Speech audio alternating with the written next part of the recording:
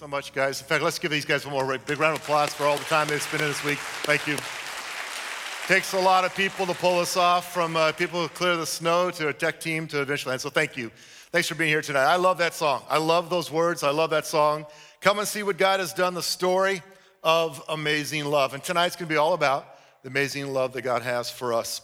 I was thinking, though, about the friend of mine who's got a little 2-year-old boy who forever, when he sang the song, The First Noel, he insisted it was the first no elf. And he's 2, so no matter how much his dad tried to explain to him, no, this is a French word for Christmas, the more the dad explained, maybe because it was a 2-year-old sense of humor, maybe it was a 2-year-old's stubbornness, but the louder he sang The First no elf.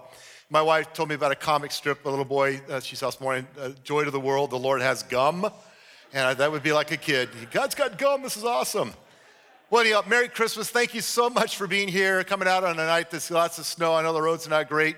I just want to say thank you for being a part of our service tonight. Some of you have come and you're already exhausted. It's the first time you sat down all day long because you've been working hard. I'm sure a few of you are a little preoccupied right now thinking about all the stuff you've got to do tonight. You still have presents to wrap. Somebody told me they haven't even begun to wrap their gifts. So I know that there's a lot that is going on in your life, and some of you are stressed. I spoke with someone after the service last night, after our Christmas Adam service. And I said, are you excited about getting together with the family? And they paused and they said, actually, no. My family's really messed up. It's very dysfunctional. It's a high stress time for me. So sometimes family's great, sometimes not. So I get all of that. What I'm going to ask you to do, we're going to be done in less than an hour. The whole thing tonight, going to be less than an hour. You'll be out here by 7 o'clock. I'm going to ask you to do this. Take a deep breath. Just relax and let God open your heart to hear about his love tonight and about what the true meaning of Christmas is. You know, Christmas means a lot of different things to different people. For a kid, it might be about Santa or Buddy the Elf. It certainly means presents and getting stuff on Christmas morning. For many, it is a time for family and friends. For others, and some of you here tonight even, I met someone in the lobby tonight. They're struggling because it's their first Christmas without someone they've lost, a loved one that's not with them anymore. So it can be a painful time for some as well. Others, it's just another holiday to party on and have fun, or overactive time of craziness like I mentioned. But for nearly 2 billion people, that's with a B, billion people on the planet, there are 2 billion Christians who, for us, we celebrate the birth of our Savior on this special day. Regardless of what your age is, your life experience, your background, your beliefs affect what you see, what you view, your perspective of Christmas. And obviously, your religious beliefs affect your view of Christmas as well. I want you to consider something with me tonight, something I've been thinking about. From God's perspective, what should Christmas look like? What does Christmas look like to him? That very first Christmas, what did it mean to God? Long before the family traditions and the holiday decorations and the shopping and the gift giving and all the stuff that we've made Christmas about, which, by the way, I'm not against any of it. I love it all. I love the holidays. But what did God intend? What was his purpose for this holiday that we call Christmas? What was his desire and his purpose in giving us this special day? And by the way, in case you're wondering, Christians didn't call it Christmas until like 336 AD. It was Constantine that started this. So from the beginning, it wasn't even called Christmas. God must have had a purpose, though, and a plan. And I guess the other question I want to ask is, well, of course he did, but why does it matter to us? What should it matter to us, to you and to me? Well, here's what the angel said to a group of shepherds on the night that Jesus was born. It's found in Luke chapter 2, verses 10 and 11. The angel said, fear not, for behold, I bring you good news of great joy that will be for all people. I love that part. It will be for everybody, for all people. For unto you is born this day in the city of David a Savior, who's Christ the Lord. What did God have in mind? What was his plan? What was his intent? It was to send his son to be a Savior for all people. From the very first night, from the very beginning, God saw Christmas as the answer to our separation from him. He saw this as the way for us to come home. He knew how far we'd wandered, how far we've wandered from home, how many of us have wandered from a meaningful and intimate relationship with him. He knew our human tendency to choose our own path, our own way, and how that always ends in bad news. God knows us. He knows that that's what usually happens when we go our way without him. But that's why the good news is such good news, so good for us, because we desperately needed a Savior. God said, I'm going to send my one and only Son. I'm going to give them precisely who they need and what they need at just the right time. And so Christmas is about connecting with God. It's about God coming to us in the form of a baby so that we could come home to him. It's about God's desire to have a relationship with you and with me. In fact, back in Jeremiah in the Old Testament, Jeremiah chapter 3, God said this to his people, you belong to me, so come home. You belong to me, so come home. Now, if you know Jeremiah, you know God's speaking through the prophet Jeremiah to the children of Israel. And obviously it was a word to God's people. But what it shows us is the heart of God. His desire is it's always been and always will be for us to come home. That's the heart of the Father. And so I want you to consider a different kind of coming home this Christmas, a spiritual homecoming, a coming home to God, a coming home to the one who loves you more than you could possibly imagine, and to the one who made a way for you to do just that, to come home to the Father through Jesus, through our Savior. I have a good friend, we've known each other for a long time, for decades. And his story is kind of a tragic one. He grew up in church. I did too, but he grew up in church. And when he was 16, 17 years old, his dad, who was an elder in the church that they attended, his dad had an affair, left his mom, and nuked their family. And that destroyed this guy, my friend.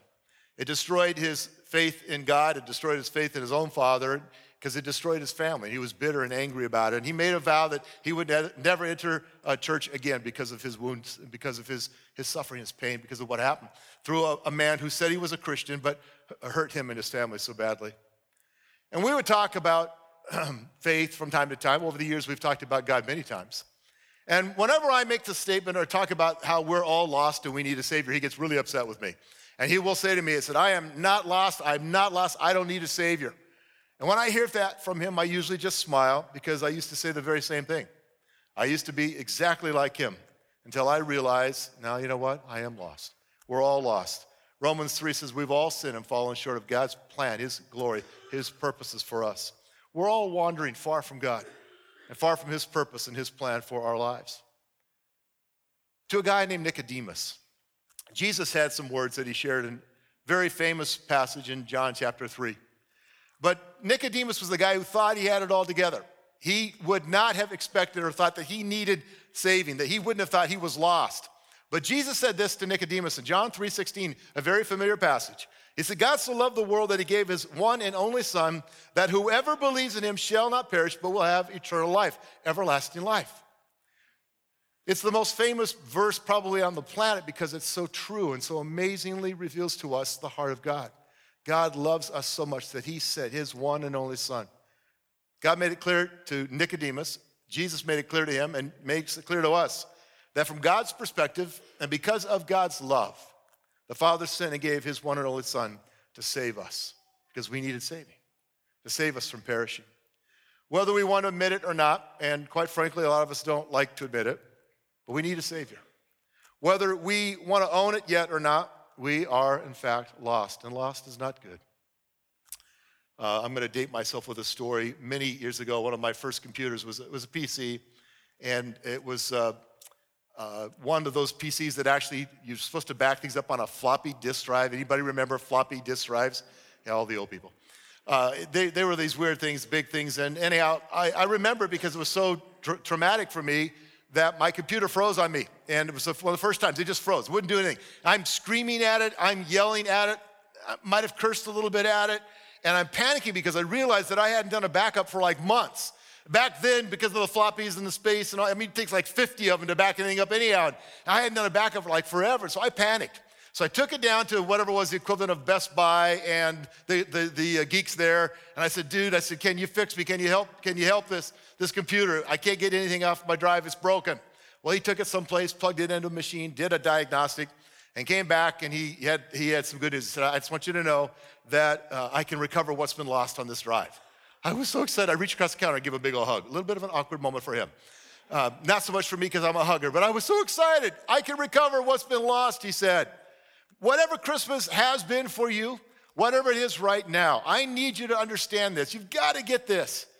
God is saying through Christmas, I can recover what's been lost. I can redeem and restore you. The story of Christmas is a tale of passion. It's a tale of God's love. It's about his relentless love for you and me. God's relentless love pursuing us, so much so that he sent his Son for you and for me, so that we could come home to the Father. He sent a Savior because we matter to him. He sent a Savior because he loves you deeply. And it's the greatest love story ever told. The issue is, and it really is the issue, what are we going to do in response to that love? How will you deal with that reality? How will you deal with that invitation, that offer that God gives of his love, of his son, of relationship with you? When I was a little boy, a long time ago, I lived in Billings, Montana. And I used to play with fire a lot. I think all little boys are pyros. In fact, I'm not sure, but I think most big boys are pyros too. But we love to play with fire. I'm looking at Matt, who does fireworks every 4th of July. There's something we just love to blow things up. And if there's a fire, we're just fascinated with it. And I started young. And I'm with some buddies, and we're down the street. And there's this big field, and it's surrounded by homes. But we were down there, and 2 or 3 of my buddies were playing with matches. And I don't know who did it. I'm not sure who's responsible for the match. But suddenly, a match started a fire in this field. And it was a hot August day. Before we knew it, man, that field the whole thing was just ablaze. For 1 second, I sat there and went, whoa, this is awesome. It was a sick part of me. Again, the pyro part. I thought, this is awesome. But then it dawned on me. 2 things hit me really quickly. One, there are homes lining this whole field. Now they're at risk. I thought, that's not good. And the second thought that hit me was my dad, when he finds out, he's going to kill me. And so I did what most of us do when we blow it. I ran, I hid, and when my dad asked, I lied. I wish I could tell you that was the last time that I fell into that human pattern of running, hiding, and lying, of running, hiding, and being in denial. But it wasn't the last time for me. And that's what most of us do when we blow it. Instead of owning it, we run, we hide, we lie. Here's what Jesus said about this. In fact, to Nicodemus, in the same passage in John chapter 3, just a few verses down, in verses 19 to 21, here's what Jesus said to Nick. He said, light is coming to the world, but people love darkness instead of a light because their deeds were evil. Verse 20, everyone who does evil hates the light and will not come into the light for fear that their deeds will be exposed. So Jesus is giving Nicodemus some pretty sober news. Here's the problem with mankind. Here's the problem with people. You guys like the darkness because you think you can hide there, because you don't want to come into the light for fear of exposure. That's the bad news, but the good news is found in verse 21. But whoever lives by truth comes into the light. But whoever lives by the truth comes into the light. When I was in my 20s, most of you have heard my story if you've been around here. I ran from God. I was running, hiding, in denial, angry at him. I was lying to myself and lying to everybody. And I was miserable. And I was far from God, and I was so lost. But finally I came to a place where I realized, no, I need a Savior. I need to come home. I need to come back to God.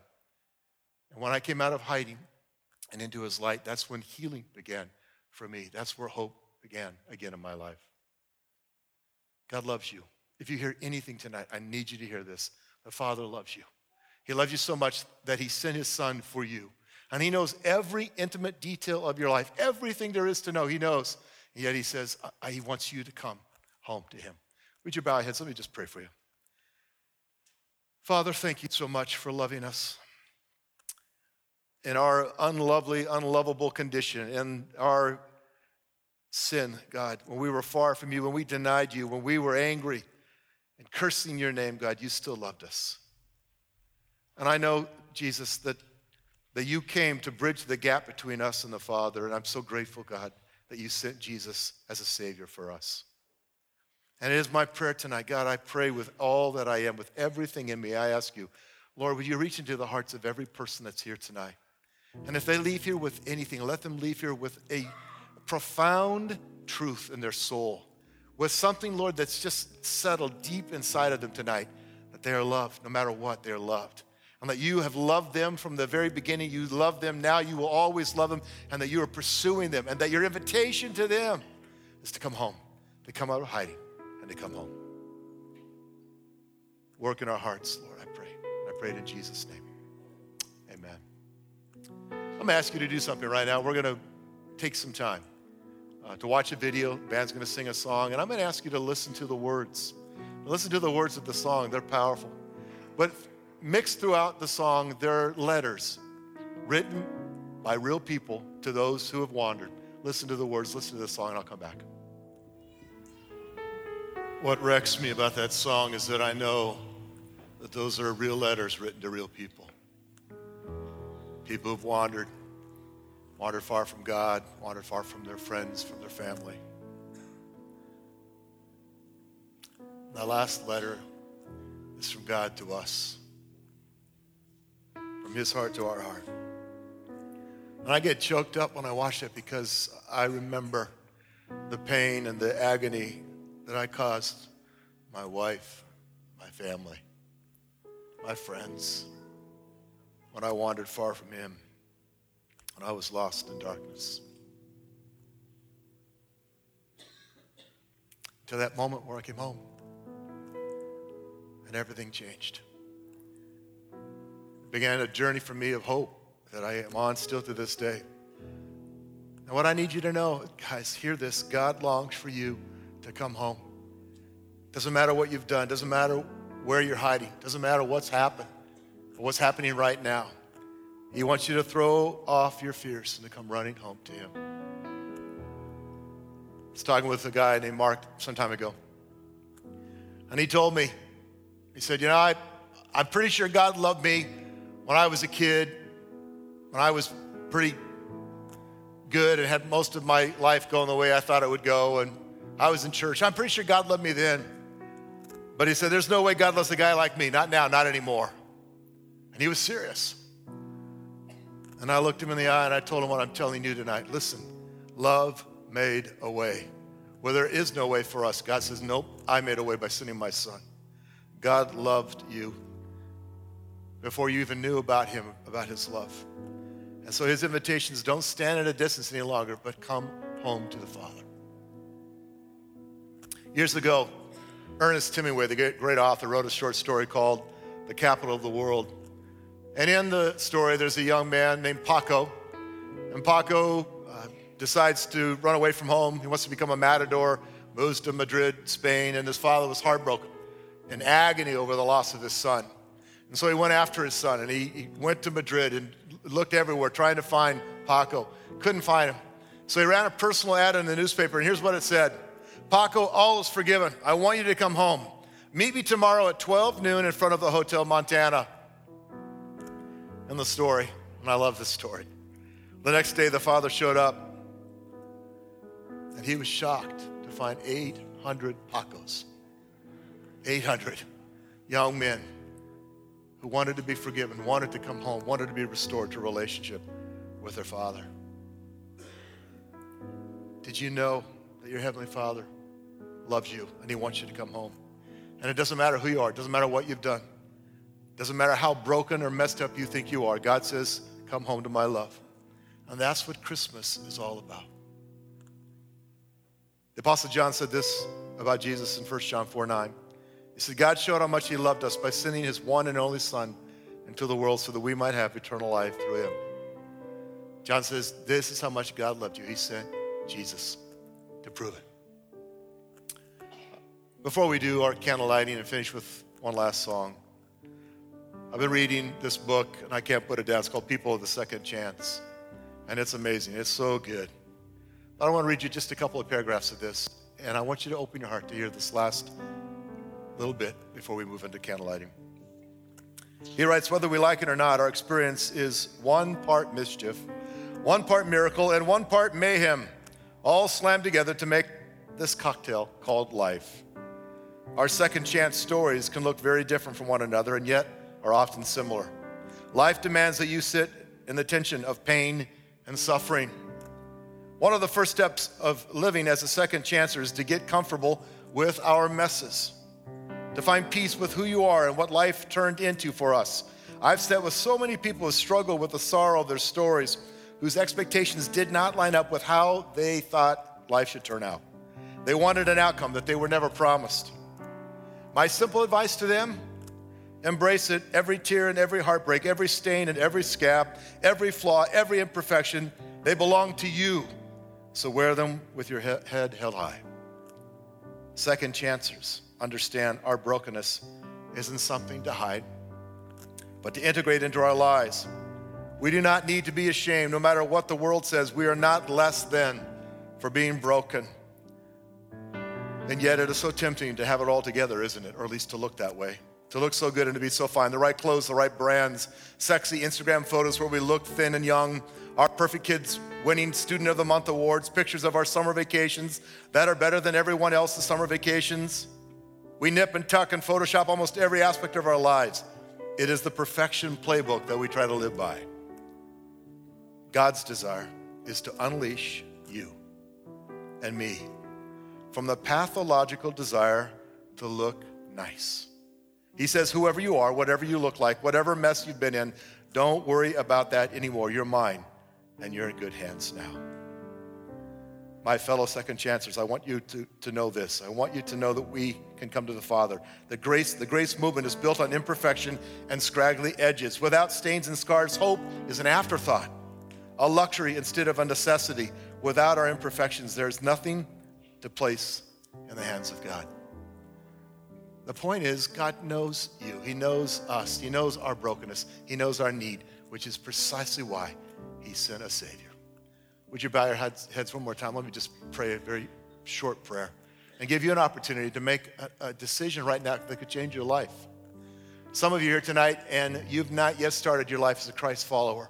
And I don't believe in accidents. I don't believe in coincidence. I believe God brought you here tonight to hear this simple truth. He loves you. He loves you more than you can even begin to imagine. And his plan and his purpose for your life is radical. It's all-encompassing. It's great. And he wants to take you right where you're at. He knows your brokenness. And he just says, come out of hiding. Come to me. Choose me. Choose my love. And all will be forgiven. I want to pray a very simple prayer right now. And if this is your desire, if this is what you want, if you're ready this Christmas Eve 2016 to start your life as a follower of Jesus, then just make this prayer yours right now. Father, thank you for loving me. Thank you for sending Jesus for me. I need a Savior. I need for grace. I need forgiveness. I need your mercy in my life. And so right here, right now, in the midst of my stuff, my brokenness, my sin, I just confess that I need you, God. I need you, Jesus, and I believe that you came for me. And so right here, I surrender my life to you. Right here, right now, I choose to follow you. I choose to love you. Thank you for loving me. Now, if that's you in your heart, you're on the way to say, yep, God, that's what I want. That's what I need. And that moment you do, you become his child forever. Lord, thank you for those making that decision right now to enter into a relationship with the Father, to come home to you. But God, all of us leave here, help us leave here tonight remembering that we are loved, deeply loved by you. I pray it in Jesus' name. Amen. Why don't you take your candles out right now? We're going to finish with what has become a tradition for us here at East Point. And it's actually a tradition that's been practiced by the church for hundreds of years. It's not just to satisfy my love of fire, my little pyro nature. It really is a tradition that reminds us that Jesus came as God's light, that his love and presence came to invade our darkness. He came into our world. The ushers are going to come down front. They're going to light a candle off the main candle here. Then they're going to walk down the center aisles or down the aisles and light the outside person. And then if you'll just turn and light the candle, the person next to you. And if you feel comfortable doing so, you might want to say, Jesus came as light for you. Because that's why we do this. It's a reminder that God came, he sent his son into our world to illuminate our darkness. Let's sing this song together. Silent night, holy night, all is calm, all is bright, round young virgin mother and child, holy infant so tender and mild, sleep in heavenly peace, sleep in heaven. Silent night, holy night, shepherds quake. Silent night, holy night, shepherds quake at the sight. Glory stream from heaven afar. Heavenly hosts sing hallelujah. come. Christ the Savior is born. Christ the Savior. Silent night, holy night, Son of God loves pure light. Silent night, holy night, Son of God loves pure light. Radiant beams from thy holy face, with the dawn of redeeming grace. Jesus, Lord, at thy birth. Jesus, Lord, at thy birth. He came as light into a dark world. He came to be your light. He came to live inside you as the light of life. He came because we need a Savior, because he loves us. Take a moment, just look around the room. I love this is kind of the best moment of the service from seeing the glow of the candlelight on your face. Thank you, Jesus, for being the light of the world. Go take it, blow that out real carefully now if you would. Try not to spill too much wax on yourself or light your hair on fire. That would be good. A couple of things before you guys go tonight, and I am so grateful for you being here. Thank you for all that you have done to make this night possible for us. There's a few things. In the baskets, I think we still have some left. You'll see stacks of books and baskets on the tables. And there's a bulb. And we wanted to give you something you could take home as a reminder of tonight. Put it on your tree, put it wherever you want to, but it says on there, welcome home, you are loved. And it's just a reminder that you are loved by the Father. And so pick one of those up as you leave. We also have lots of my first book, Epic Grace, available. Some of you bought it before, some of you have had it, read it. That's great. We want to encourage you to pick up another copy and give it away. We've got one for everybody. So take as many as you'd like tonight. They're stacked up in the back. Wrap it up, give us a gift tomorrow. But please take this as our gift to you. And then most importantly tonight, if you begin your life as a Christ follower, if you pray that prayer to begin your journey as a Christian, man, tell somebody you're going to make their Christmas Eve. You're going to make their Christmas. Let your friends, your family know. But also on the other tables, there's baskets with plastic bags. It's got a Bible, some material you can start your walk with Jesus. Please pick one of those up as well as our gift to you. We want to help you in this journey of following him. Well, let me just say this. I am eternally grateful for this church, for you, and so happy that you guys could be with us tonight. Please drive safe. Please be careful out there. It's slippery. It's getting, I think it's going to start snowing in a minute again. All of you have been praying for White Christmas. God heard your prayer. So you can stop, but I would encourage you to be safe tonight. And here's my prayer for you. Merry Christmas, guys. God bless you. Thanks for being here tonight.